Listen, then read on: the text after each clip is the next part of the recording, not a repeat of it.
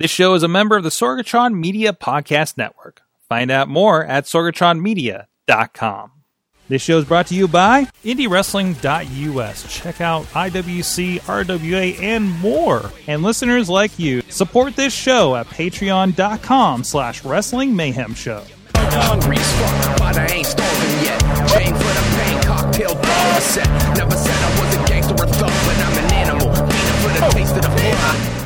Hey guys, it is the Indie Mayhem Show. The show will talk with people in and around independent professional wrestling here in Sorgatron Media Studios in Pittsburgh, Pennsylvania. Again, before we get into our interview today, please check out everything at WrestlingMayhemShow.com where you can find out this and other great podcasts that we're doing around professional wrestling. We have a lot of fun with the Wrestling Mayhem Show. Even recently, if you're hearing this as it's coming out, we just did a debate, because that seems to be the popular thing right now over there, that we had a lot of fun, and it was very civil for a wrestling podcast. So put that out there. Also, please check out IndieWrestling.us, where you'll see a lot of people in action that we talk to on this very show as part of that, and IndieWrestling.network, and of course, Fight Underground, that we're going to be talking about here in a little bit as well, and including some action from another promotion that our guest tonight is a part of, and that is Dash Bennett, joining us rare these days, it seems, in studio with us right now. How you doing, Dash? I'm good. Thanks for having me, and thanks for the nice spread that you had in the green room. Although I want to know who puts pickles on a deli tray. I mean, it's amateur. Well, we will.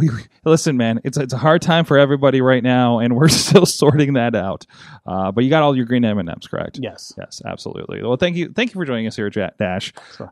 So the first question, a little break the ice question for those who don't know you, maybe know your history as well. We try to get started with what was your earliest memory of professional wrestling? So my earliest memory, I grew up in Wheeling, West Virginia, and in the 80s and early 90s still, it was a real hotbed for WWF wrestling. They were at the Wheeling Civic Center multiple times throughout the year doing tapings. Mm-hmm. And I remember very, very vaguely, I was maybe 3 or 4, and my dad had taken me to an event there. And I know that it was the one where they had the Hogan and Savage steel cage, because all I remember are those big blue bars. Was this is just them? Was it the No Holds Barred one, or is this one of their? All I remember is just seeing that big blue cage. Yeah. I wish I had a better memory of it, but I had to have been like 3 or 4 at the time. My dad actually tells a story any chance he gets. I guess I must have wandered off at some point towards the locker room, and the Iron Sheik was standing somewhere outside of the locker room, and I had gotten his attention, and he was, I guess, making goofy faces or trying to, get a laugh out of me as a 3-year-old. So he likes to tell that story a lot. But aside from that, I wasn't really a wrestling fan growing up.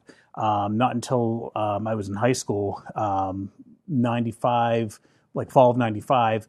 I was just flipping through the channels on the TV looking for something to watch, and I landed on Nitro, where Hogan, Sting, and Savage were doing a promo to build to War Games. And what better 3 people to grab your attention than them? And I just kept watching. And then I just started tuning in every week, became aware of WWF very soon thereafter. And for Christmas that year, my dad got me a PWI magazine, and that's where I realized that there was wrestling outside of those 2 promotions. I learned about ECW, I learned about the independents, so that really opened my eyes. And from that point on, very quickly, I was very hooked and very all things wrestling. Mm-hmm. And that was like the only way, it seemed at the time, to get those kinds of outside of the major companies, right? Yeah, was those absolutely. PWI magazines. Yeah, I mean, it was pre-internet. I mean, the internet was very, very newly a thing. I remember at one point that I was trying to email ECW, convincing them to run at the Wheeling Civic Center, and that never happened. But there wasn't that big online presence like there is today. There certainly wasn't social media, so you had to rely on those kinds of magazines to learn about the world outside of the big 2 or the big 3. So going from that, so you're in your teenage years, you're kind of grabbing back on. It's probably the perfect time for that. You're in the, it was the Attitude Era. It was the Monday Night Wars, and I mean, really being a high school kid, that was probably the best, that the speaks absolute to best you. time. Yeah. Because you would go to school and everyone there, no matter who they were, what clique they were a part of or what popularity level they were at, everyone was all about wrestling. So it was something that could kind of transcend cliques and transcend popularity. Because the captain of the football team would walk down the hallway, and if he saw you wearing a DX shirt, he'd throw you a crotch chop. So yeah, it was a great time, absolutely. Oh man, I wish I was in that school. I don't feel like wrestling was quite as open ended as it was for some of these other guys. My school was not nearly as cool. So how did you get transitioned to your experience? You see in the WWF down there in Wheeling. How did you kind of discover did you want to get into it or discovered that there was a possibility to get into it with local promotions? So the very first thing that I did was because I was such a fan of wrestling, I wanted to join the wrestling team in middle school at that point, in 8th grade. And very cliche, I showed up and was very surprised that it was a mat on the floor and not a ring with ropes. But I was on the wrestling team through high school. I had an opportunity to attend a few independent events. I remember Pennsylvania Wrestling Federation, the promotion with George South and Italian Stallion ran at the Civic Center, and they had a bunch of names for that show. They had like Eddie and Hector Guerrero, Haku, Ted DiBiase, the Rock and Roll Express, and after the show. Or after it had ended, and Ted DiBiase closed the show with a promo.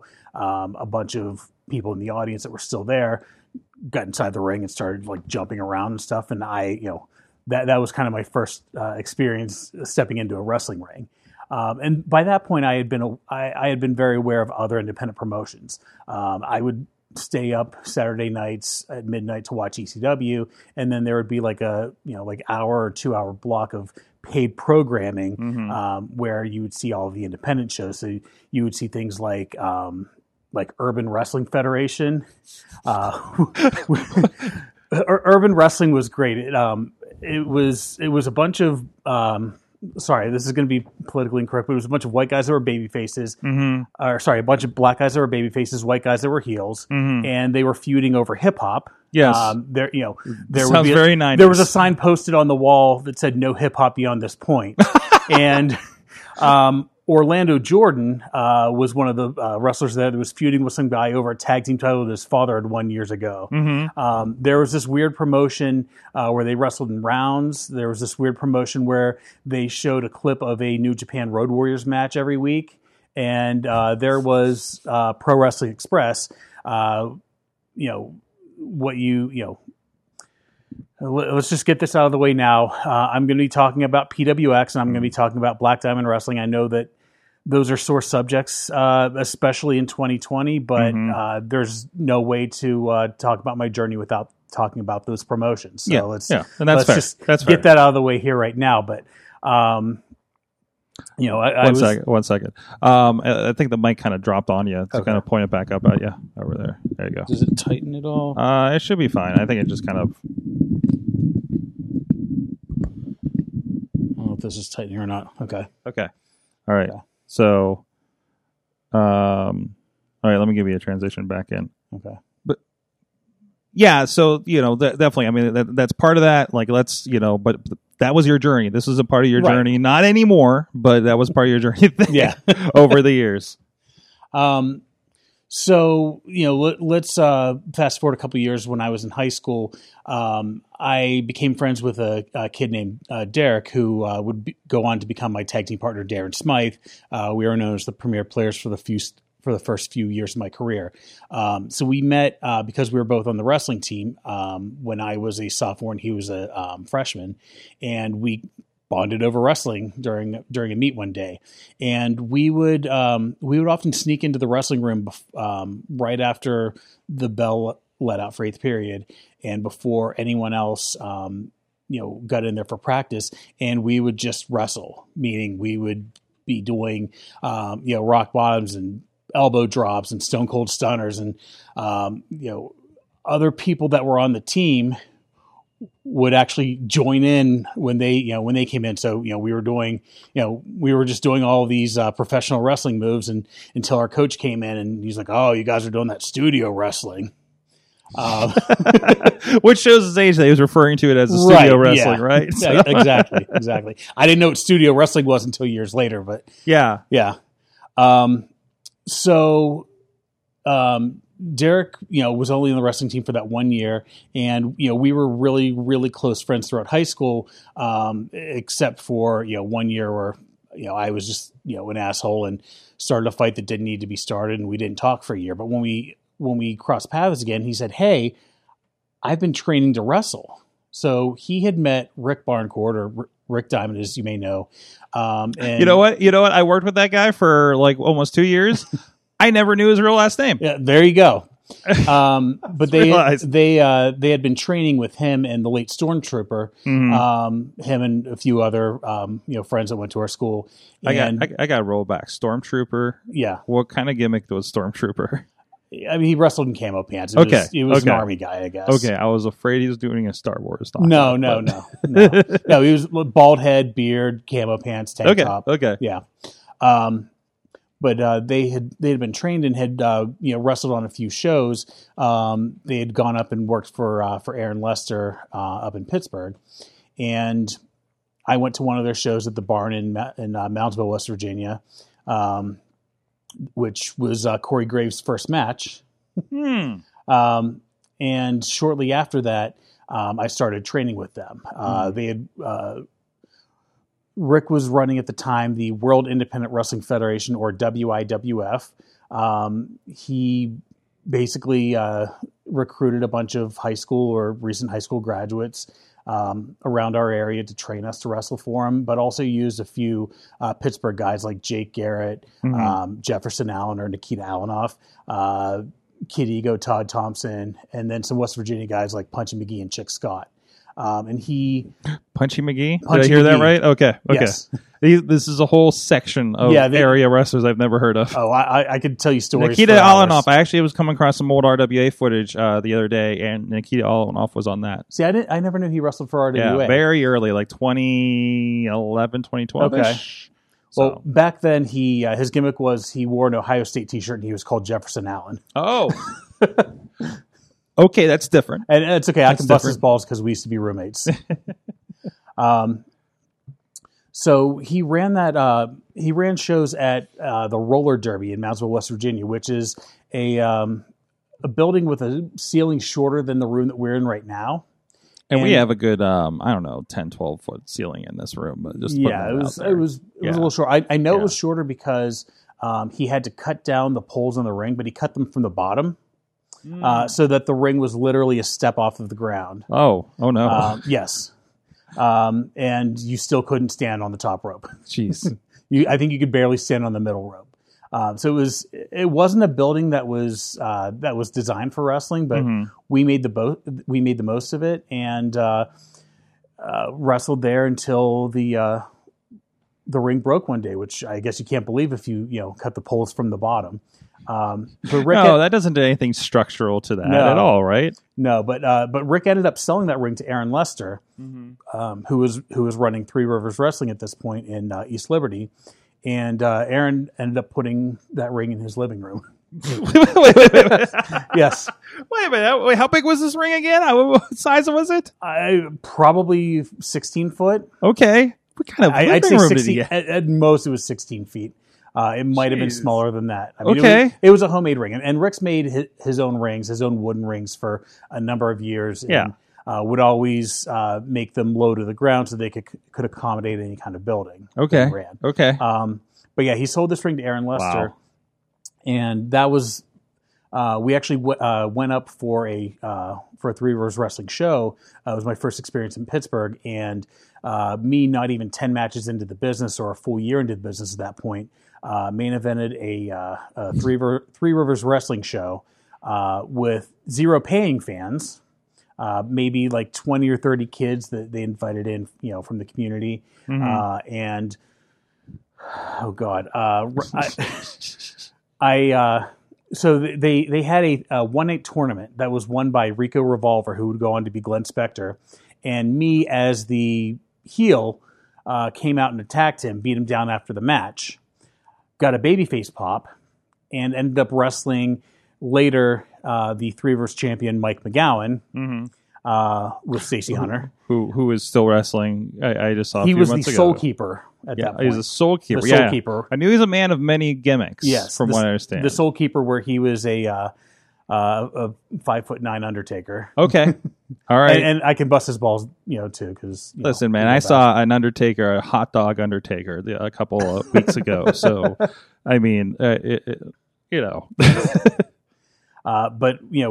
we main evented that show, and I think I was able to watch it back a number of years later, and it was awful in the sense that it had no psychology, but we just went out there and kind of beat each other up. And afterwards, Aaron Lester deemed that I was the future of professional wrestling. Oh yeah, yes. But that led to some other good opportunities. And I guess for context, I've heard curious stories about Aaron Lester, if I have the name right. Yeah, if I'm not mistaken. I mean, I don't really know too much about him. I worked a couple promotions or a couple shows for him when I first started out. He was always a nice guy. He had some shady business partners. That's what I understand. Yeah. But I never had an issue with him. I had great experiences. So if this sounds wild, it just I guess a little extra context. So and it is, but I think it's interesting because I mean this is what you had available. Yeah. To come in on, and not everybody, especially in that era, has that access of having a not the I want to say good legitimate wrestling company to kind of build with. Yeah. But I don't want to say that in a way to demean what you had available, but access to that and talent and a different kind of show, I guess. Yeah, I mean, for me, trying to get bookings, there was a show that ran somewhere in Ohio, near where I was. I want to say maybe it was OCW, Jeff Cannon's promotion. Okay, and still run too. Yeah. We didn't have social media again. Yeah. So a little hard to get in contact with other promoters or even find out about other promotions. Didn't even have MySpace yet. No. So what I did was I saw a flyer. Mm-hmm. I got the phone number for tickets, or phone number for the building off the flyer, and got the email address for the promoter, and emailed him, telling him who I was, how long I've been working, all of that, trying to get booked on the show. Mm-hmm. Of course, his response was, come to the show and we'll talk. And I just ended up buying a ticket and watching. But it was, I got to see even colder Mike Austin. So even colder Mike Austin. Yes, I'd probably buy a ticket for that. Yes. Actually, yeah, I think I've bought tickets on my travels for shows where I'm like, I gotta see what this is about. Yeah, it was about even colder. Yes. But yeah, so again, a year into the business, I worked a few shows for Aaron Lester. Rick had stopped running at that point. I started getting booked for Mason Dixon Wrestling in West Virginia for Jim Hawkins, which was probably one of my favorite experiences. I worked for him for a few years until he stopped running. But we would go down and I would be paired with Darren Smythe. We'd work tag matches, and we'd just be given, go out there and do whatever. So we'd go out and work like 20, 30-minute tag team matches. Old school West Virginia crowd was into it the whole time. Okay. And, we'd go and, we'd just have fun and, just work. We'd do 2 hot tags every night, and it got over. So those were awesome. You had your formula. Yeah, exactly. And you probably didn't have to kill yourself doing that either. No. Yeah. No, they were. It was good fun. They were good shows. Like I said, very old school. It's where I met and wrestled Shirley Doe for the first time. They were always great, fantastic shows, and really good, really hot crowds. Mm-hmm. So I was able to get connected through Aaron Lester to a promotion in West Virginia called In Your Face Wrestling, or IYFW. That used a lot of the same crew, and would go on to use more of more Pittsburgh guys that worked PWX and IWC. Okay, it's a name I've definitely heard over the years. They ran for a couple years out of a abandoned storefront in Weirton, West Virginia. So much like the building that we're in, maybe back a little further. But it was very narrow. You could put a few rows of chairs on either side of the ring, but not the side. Yeah. You would usually you'd usually find yourself hitting the wall with your back as you ran the ropes because the ring was right up against the wall. But it was around that time that IWC became a thing. That's another story for another day and probably told by somebody that was actually there. But short story was that a group of guys had broken off from PWX and started IWC, which was started by Bubba the Bulldog and later taken over by Norm Connors. And we do have a conversation with Bubba the Bulldog. I think we had him back in within the last year talking about the growth, that becoming a thing in the early years of IWC, if people want to check that out as well. Yeah. So I had come in right after that, and I think there were two people that didn't go to IWC or didn't work that show where they broke off, and one of them was Jefferson Allen or Nikita Alanoff. He had stayed loyal to Jim Miller and to PWX, and Jim had gotten a new building on Walnut Street in McKeesport, which would become the Sportatorium. So what we ended up doing, me, Derek, and another of our friends from Wheeling, is we would go up on the weekends and we would help move everything from Jim's storage shed into that building and then work out in the ring for a couple of hours. And we would do that for weeks and weeks until one day Jim came down, saw us working out in the ring, and asked if we wanted to work a show.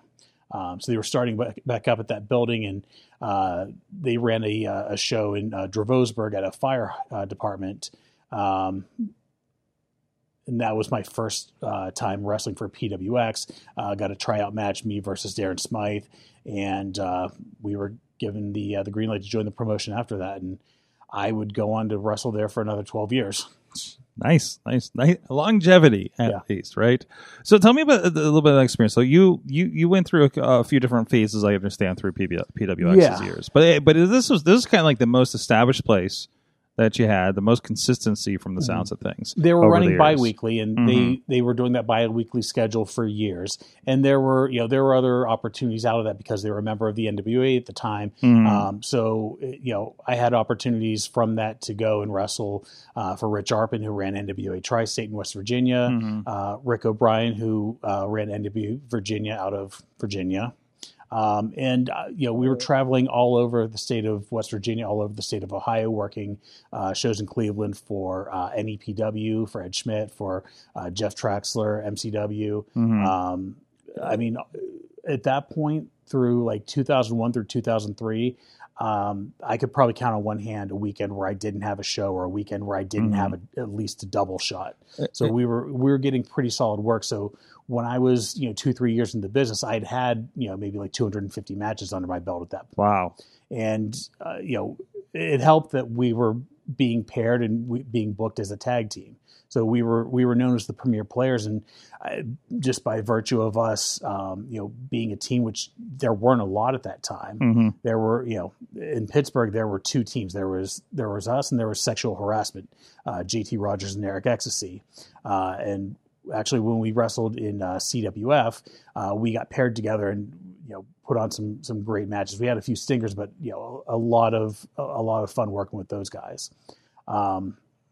But probably through like 2003, like I said, a lot of success early on.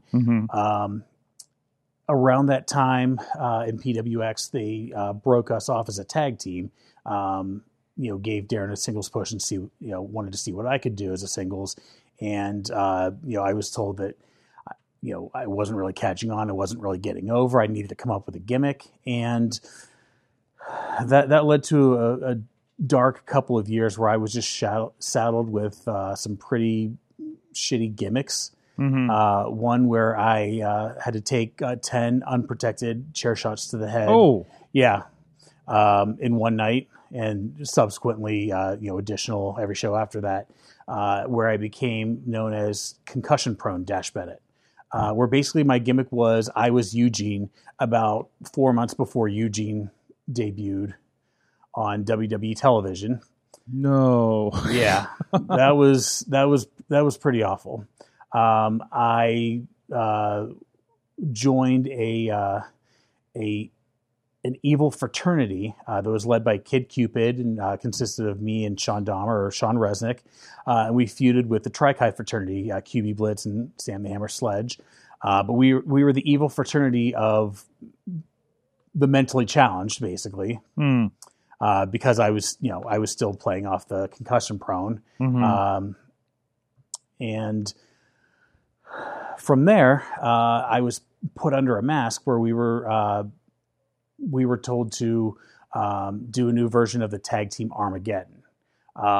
So Armageddon was a team that was, and I can say this now because they're both retired, whatever. Yeah. Boomer Payne and Crusher Hansen would wrestle under masks as the team Armageddon.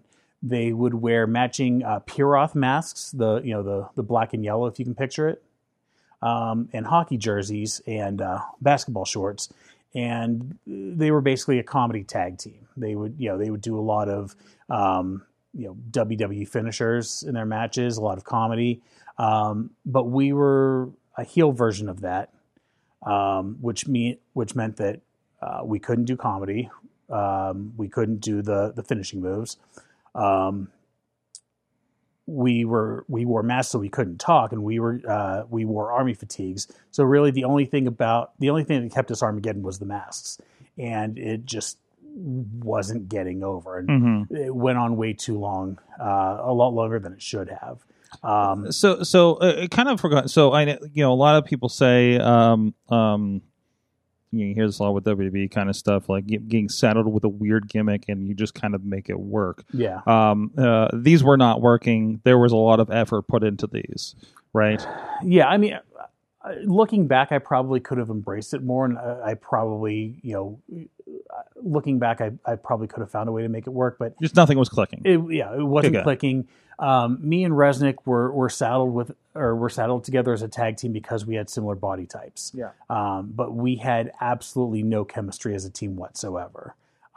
We went on to have better chemistry as opponents years later, but just we were teamed together just by virtue of being two big guys, and that would happen no matter where we went.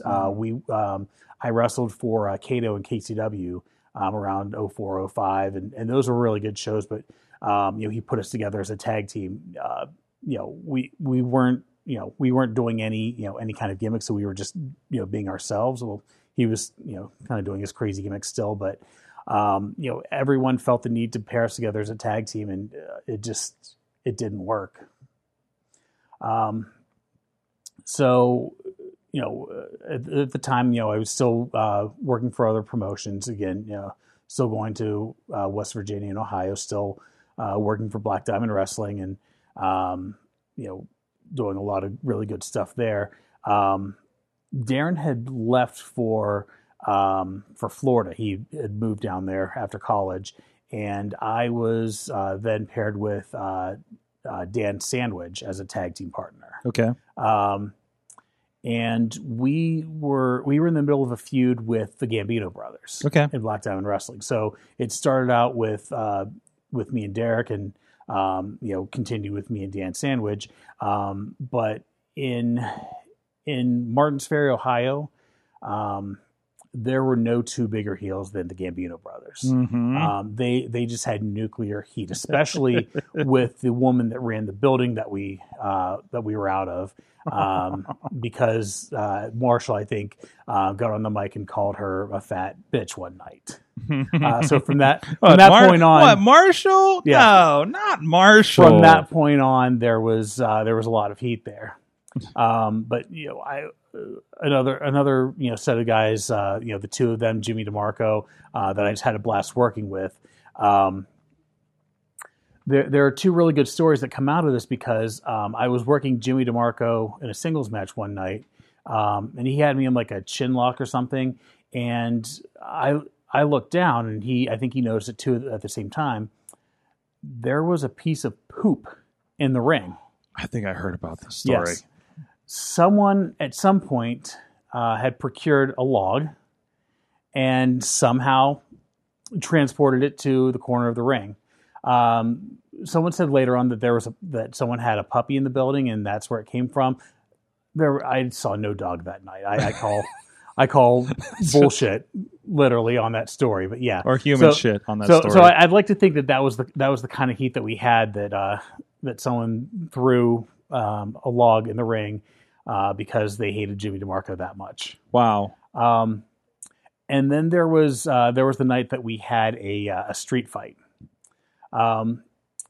Things got a little chaotic. We were brawling all over the building, and I think I might have been paired off with Mickey or something, and we were fighting in the bleachers on the far side of the building, and all of a sudden I hear the bell ringing. I'm like, what's going on? We're not anywhere near the finish. Mm-hmm. And the building manager called the cops on them and said that, that they had, basically the cops are coming, the Gambinos had to leave the building.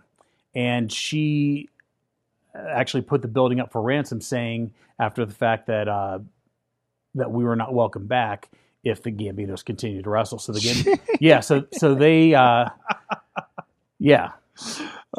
think I've heard a little bit of that story too. From the other guys. So they stopped getting used at that particular location.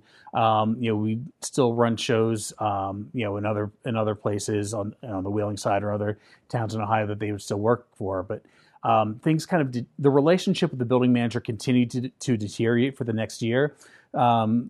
So it came to the point where Rick decided to throw a Hail Mary, and the Gambinos showed up unannounced, unbeknownst to her, and that was the last time that we were at that building for a number of years until she was no longer in charge there. That is, and not the only time that they've had the cops called on them. I understand. I'm sure. I experienced one of those with Marshall at RWA. But I love it. I love it. So your travels were still very interesting. Either way. Yeah. Well, a lot of my story comes down to PWX because that's what Pittsburgh fans know. Yes. But there's a lot outside of that that I was able to accomplish. I was fortunate enough to wrestle with a lot of people before they made it to WWE. Working for Kingdom James in Erie, Ohio, or Erie, PA. Sorry, I got to wrestle Beth Phoenix. A show in Ohio. I got to wrestle Michael Tarver shortly before he got signed. A few after they had been in the spotlight as well. Buff Bagwell at Black Diamond Wrestling, which I have some Buff Bagwell stories there that maybe I'll get to at the end if we have time. He seemed very interesting. I didn't know how to take him when we saw him last year at RWA. And then the late Big Bully Busick for 5 Star Wrestling, and I guess that's another. Tell you what, why don't we hold on a couple of those stories for the Patreon after the show? So if you are following us, and I'll put a plug out, patreon.com/Wrestling Mayhem Show. If you are interested in supporting what we're doing here on the podcast world, this is a nice tease. I usually don't tease it during this show. Well, but 5 Star Wrestling can be one show on its own. Oh, absolutely. Oh, geez, yes. Yeah, and I only worked 2 shows for him. If I wasn't so opposed to shoot interview kind of things, we might just do a 5-star wrestling retrospect because just about everybody on the show has a story from over there. So, but I don't want to get into that right now. Yeah. Anyways, okay, more about this. So you're working all these different places, and PWX, you had a few more years before you kind of checked out for a little bit, right? So. Right around the time that we started running at the Jacob Wall Pavilion in McKeesport, the log cabin, I had an opportunity to break off and do something singles, and I at that point had felt like I had been buried and deep pushed and just treated like a joke for so many years that once I was given an opportunity, I took the ball and I fucking ran with it. I'm sorry, but I beat Mike Law Sabotage for the PWX Brass Knuckles title. Mike Law, is that the one that we just got the promo from? Yes, from Fight Colossal Underground? Mike Law, Okay. former ECWA champion. Okay. Very much looking forward to him being back in the Pittsburgh area for Fight Underground. It's been a number of years since I've seen him, and I love that guy. But I was the Brass Knuckles champion in PWX for like 8 or 9 months, and that was a gimmick championship where the heel could determine the stipulation, the champion. It was mainly a heel title because of this, but could decide the stipulation of the match beforehand or sometimes even during. And I ended up in a pretty long feud with Mantis. Not sure whatever happened to that guy, but No idea. it kind of culminated in a no DQ match.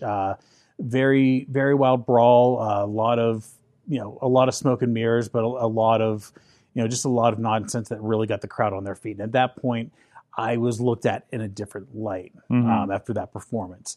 So then I kind of graduated from the Brass Knuckles title to the Three Rivers title, and was getting featured more prominently. Had some some really good feuds. Probably one of my favorite was the summer that I had a feud with Greg Iron over the Three Rivers title, which was a great story because he was looked at as such an underdog, especially with his handicap, and I just came in as this big bully. And he was able to put me in my place fairly quickly. I started by making fun of his handicap, making fun of his hand, and during a promo, he held up the Three Rivers title to taunt me with it, and I went to punch him in the face, and he moved, and I punched the title, and I broke my hand at that point. So I was wrestling in a cast for a number of months. So you equally had a handicap. Yes, I equally had a great. handicap. It was very ironic. See, I didn't even know he wrestled regularly in the area. Yeah, him and Matt Justice. Wow. From like 2009, 2010, were regulars in PWX. So obviously he was the Three Rivers champion. I think him and Justice won the tag team titles at 1.2. But we had a really good feud, told a really good story over that summer that culminated in a TLC match, which if you just kind of picture that in your head, it probably doesn't sound like it would be that great of a match given the two of us and our dynamic, but I think it's probably one of my favorite matches. So I held the Three Rivers title for a couple of years. I think I won the title 6 times in total during my time in PWX. It was actually a feud with CJ Sensation that kind of put the office on notice. Another really good feud and really good story that culminated in an I Quit match. And I think that's probably another one of my favorite matches just because it was a breakout performance for me. We did a lot of violent stuff in that match, and it actually ended with me trapped in the ropes. Picture Andre the Giant and Ultimate Warrior. My arms are trapped, and he's getting ready to swing a steel chair at my head. And I'm like, stop. I stop him before he can hit me, and I take the coward's way out and say, I quit. So I give him the match, but not the satisfaction of just braining me with the chair. And then he just did so after the match anyways. I fall through the ropes like Terry Funk. But after that, I was kind of told that, there were a lot of things that were clicking with me and a few others, that we were capturing lightning in a bottle, I think were the exact words that were used. So that summer, it became kind of a 4-way feud between me, Ashton Amherst, Patrick Hayes, and Chris Taylor, where I inevitably won the PWX heavyweight title. In fact, I actually had the PWX heavyweight title, I think, and Black Diamond heavyweight title at the same time. So, I mean, that I think was just validation for all of the hard work that I had put in, all of the, all of the shit sandwiches that I ate, staying loyal for a number of years. So I think, that, kind of validated, why I was there. And, I had a really good time in PWX for a few years after that. until we got to 2013, and things kind of just fell off the wheels there.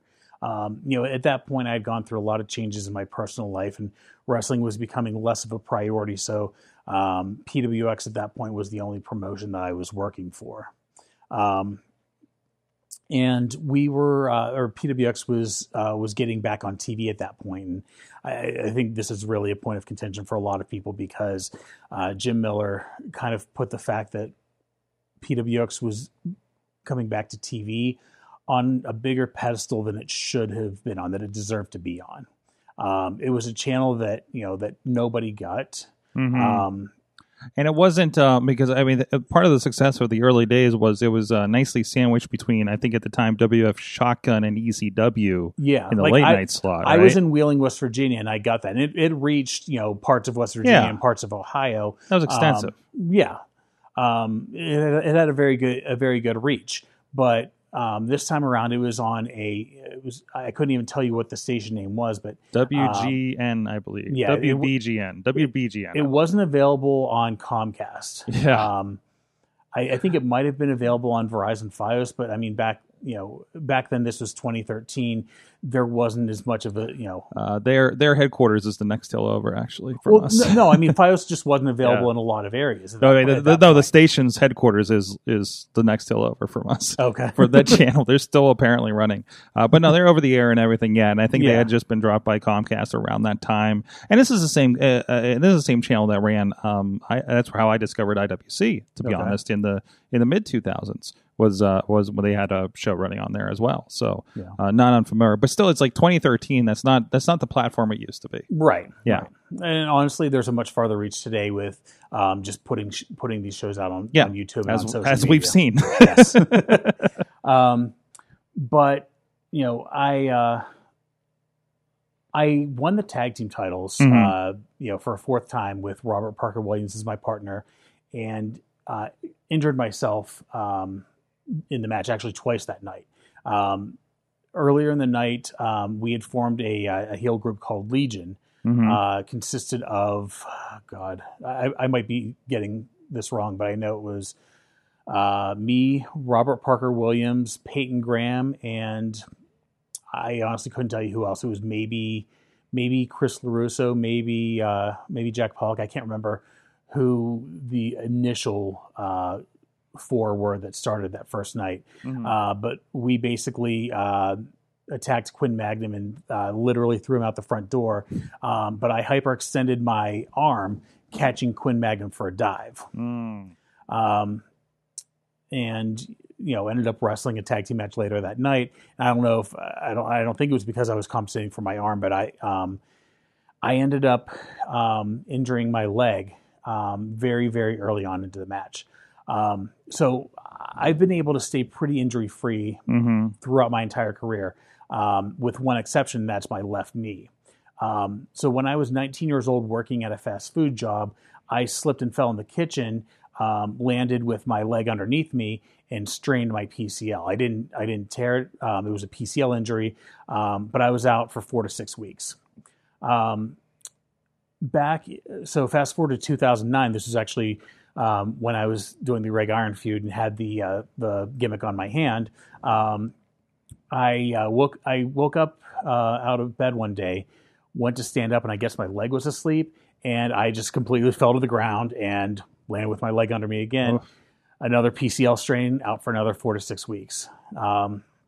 This time, I step in the ring, I guess pivot and twist my knee the wrong way, strain my PCL, out for another 4 to 6 weeks. I finished the match, win the tag team titles, but then Apollyon has to take my place as champion for the next 2 events. And when I'm ready to come back, I'm told that I'm not needed. They're dropping the tag team titles that night to Quinn Magnum and T. Ranchula. I don't even get an opportunity to lose the titles, and I leave that night and don't come back. I still ended up working a few shows. I worked a show for Rock Parsons down in West Virginia. I worked an event. I can't remember the town in PA, but a number of the PWX roster was there, and they were like, "Oh, I thought you were hurt." No, I've been cleared to go for months now.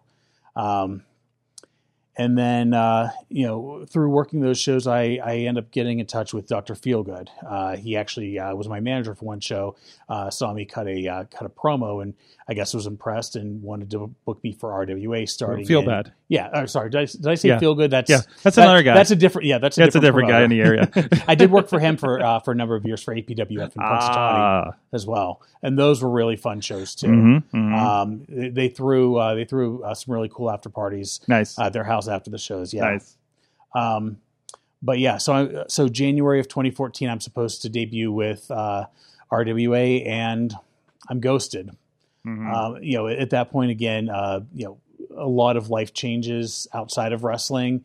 2013 was just a year full with a lot of politics. And I was just tired of dealing with all of it at that point. So I walked away from the business for until the summer of 2019, when Robert Parker Williams was working a program with Brohemoth and asked me to come back to help work with him and Zeke Mercer and some other guy I can't remember. And that was because I remember you from the little bit I'd watched PWX or been at PWX filming back in the day. And it was kind of cool to see you come back and get into it with Brohemoth and that whole mix there. What was that like? I mean, obviously this was back at, PWX had transferred into this Fight Society concept.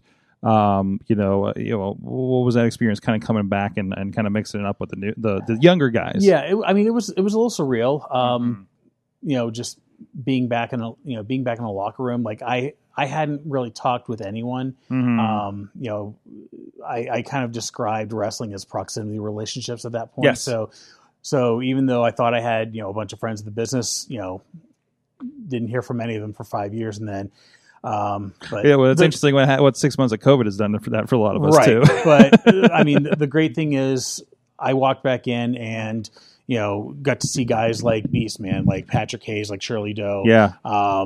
Dean Radford, it was like we hadn't missed a beat. And that's, I mean, really that's kind of what wrestling is all about is, you can go years without talking to somebody. You see them again. It's like, it's like 5 minutes hadn't passed. But it was great getting to see, a lot of old friends. It was great having an opportunity to make friends with a lot of new folks. Unfortunately with COVID, a lot of those have just been, limited to, meeting online. Yeah. One of the shows that I was looking most forward to do before COVID, was Pit Fight. Yes. Not even so much that I was excited to work a match. I was going to be working with Jason Tyler and Phil Archer and Stevie LaBelle, which I was excited about.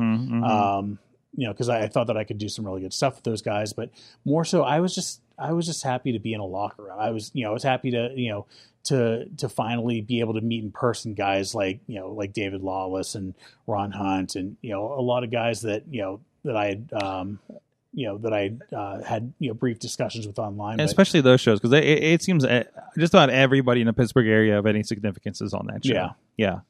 Great stuff that those kids are doing out there. That's a University of Pitt Greensburg. I know they went down and we had them come in and we did a gaming night with some of the wrestlers to kind of make up for it and do some donation drive for them and everything. So it was just so unfortunate. It was right that weekend, I think, when everything shut down. But I feel like even though I only spent 6 months, back in a locker room and, have had very limited interactions with some of these other guys, I just, you feel like them just as well. So that transitions, of course, you're now part of Fight Underground. Yes. Now you haven't been a part of an actual show filming, and of course that's a little all over the place because of things. We've had one filming, we have another one on the books coming up here that I'm hoping you'll of course be in person for that. But you've been a big part of this Fight Council concept that has been kind of still driving this force with all the weirdness going on. Tell me a little bit about that experience too. Like you're basically on interacting and a live promo without the physicality, like on a weekly basis here. Yeah. I mean, I think very early on when the concept of the Fight Council was created, in my opinion, I think it was done to replace the damage that had been done with PWX and the Circle of Respect, which was their version of a Hall of Fame that Jim decided to, kind of tear down.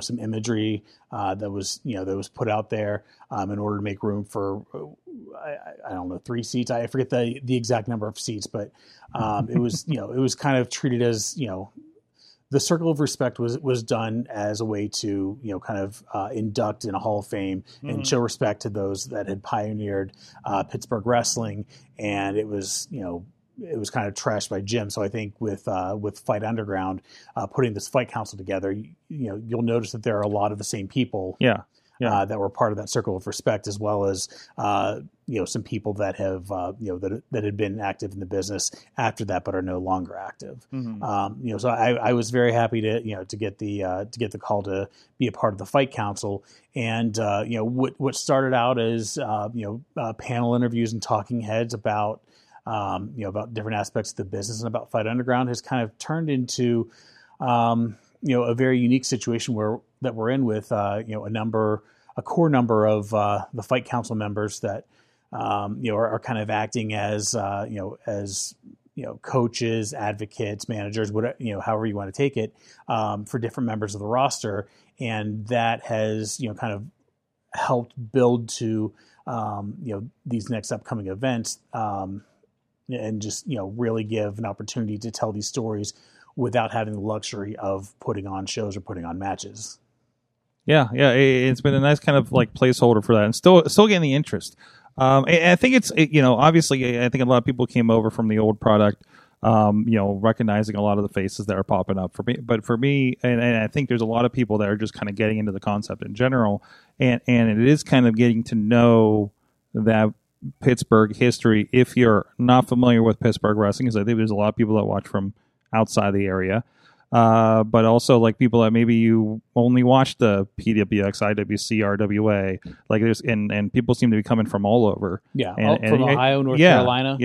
North Carolina, Boomer from North Carolina, the other side of PA, and it's kind of interesting to see these long-standing personalities kind of interact with each other. So this was good stuff.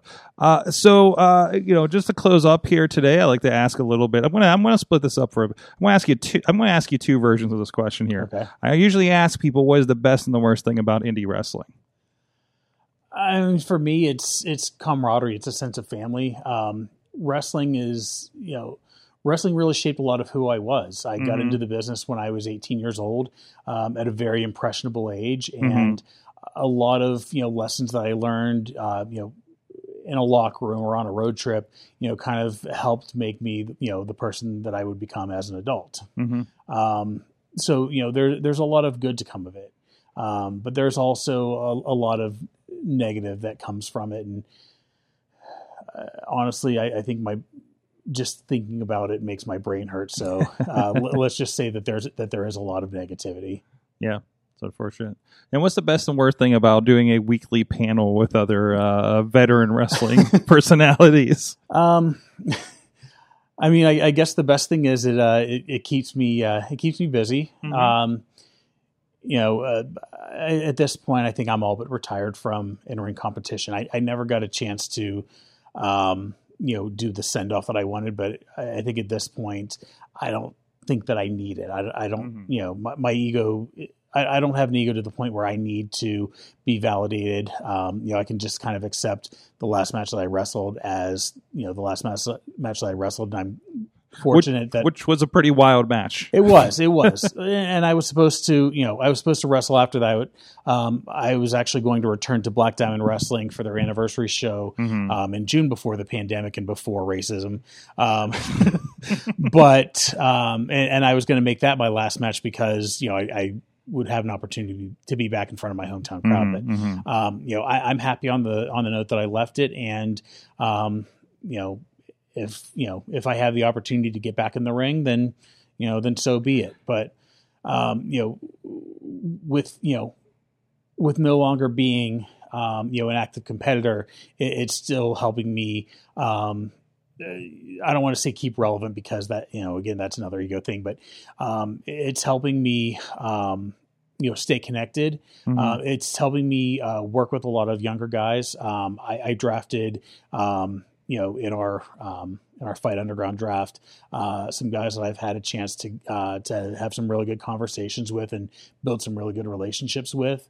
So I'm grateful for that opportunity as well. I think that's probably the best thing. Mm-hmm. And probably the worst thing is that there are often times where I just don't get to talk because either Bubba Brewer, Dean Radford, or Stacey Hunter is shouting over me. So I made a joke that I'm going to pre-tape my comments and have them aired during the Fight Council calls, and we'll see if it comes to that point. Yeah, we'll see what happens. We'll see what happens there. It's been a pleasure. Again, it's a really cool dynamic that's happened over there, and that's the Fight Council meetings that are every Thursday night, 8 p.m. on the Fight Underground channels, Facebook, but of course on the YouTube and Twitter as well. And of course, stick around. Hey, we're gonna if you haven't hit patreon.com/Wrestling Mayhem Show, we're gonna have a little conversation after we're here and see what's Buff Bagwell really like, Dash. Yeah. So two things. I want to tell my Buff Bagwell stories because it's multifaceted. Okay. And I want to tell my experience with 5-Star Wrestling. So okay. Those are going to be your Patreon. There's your teases. Exclusives. There's your teases right there. Can't give you all the good stuff here, right? But where can people follow what's going on with you online?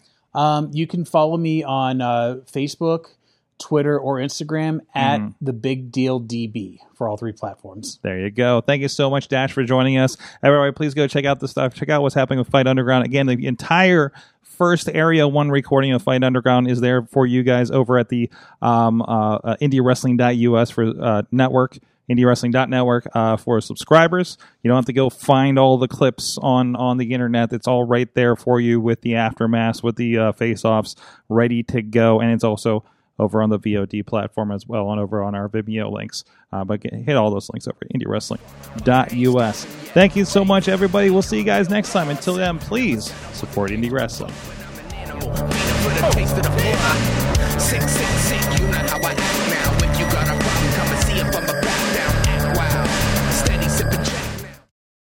This show is a member of the Sorgatron Media Podcast Network. Find out more at sorgatronmedia.com.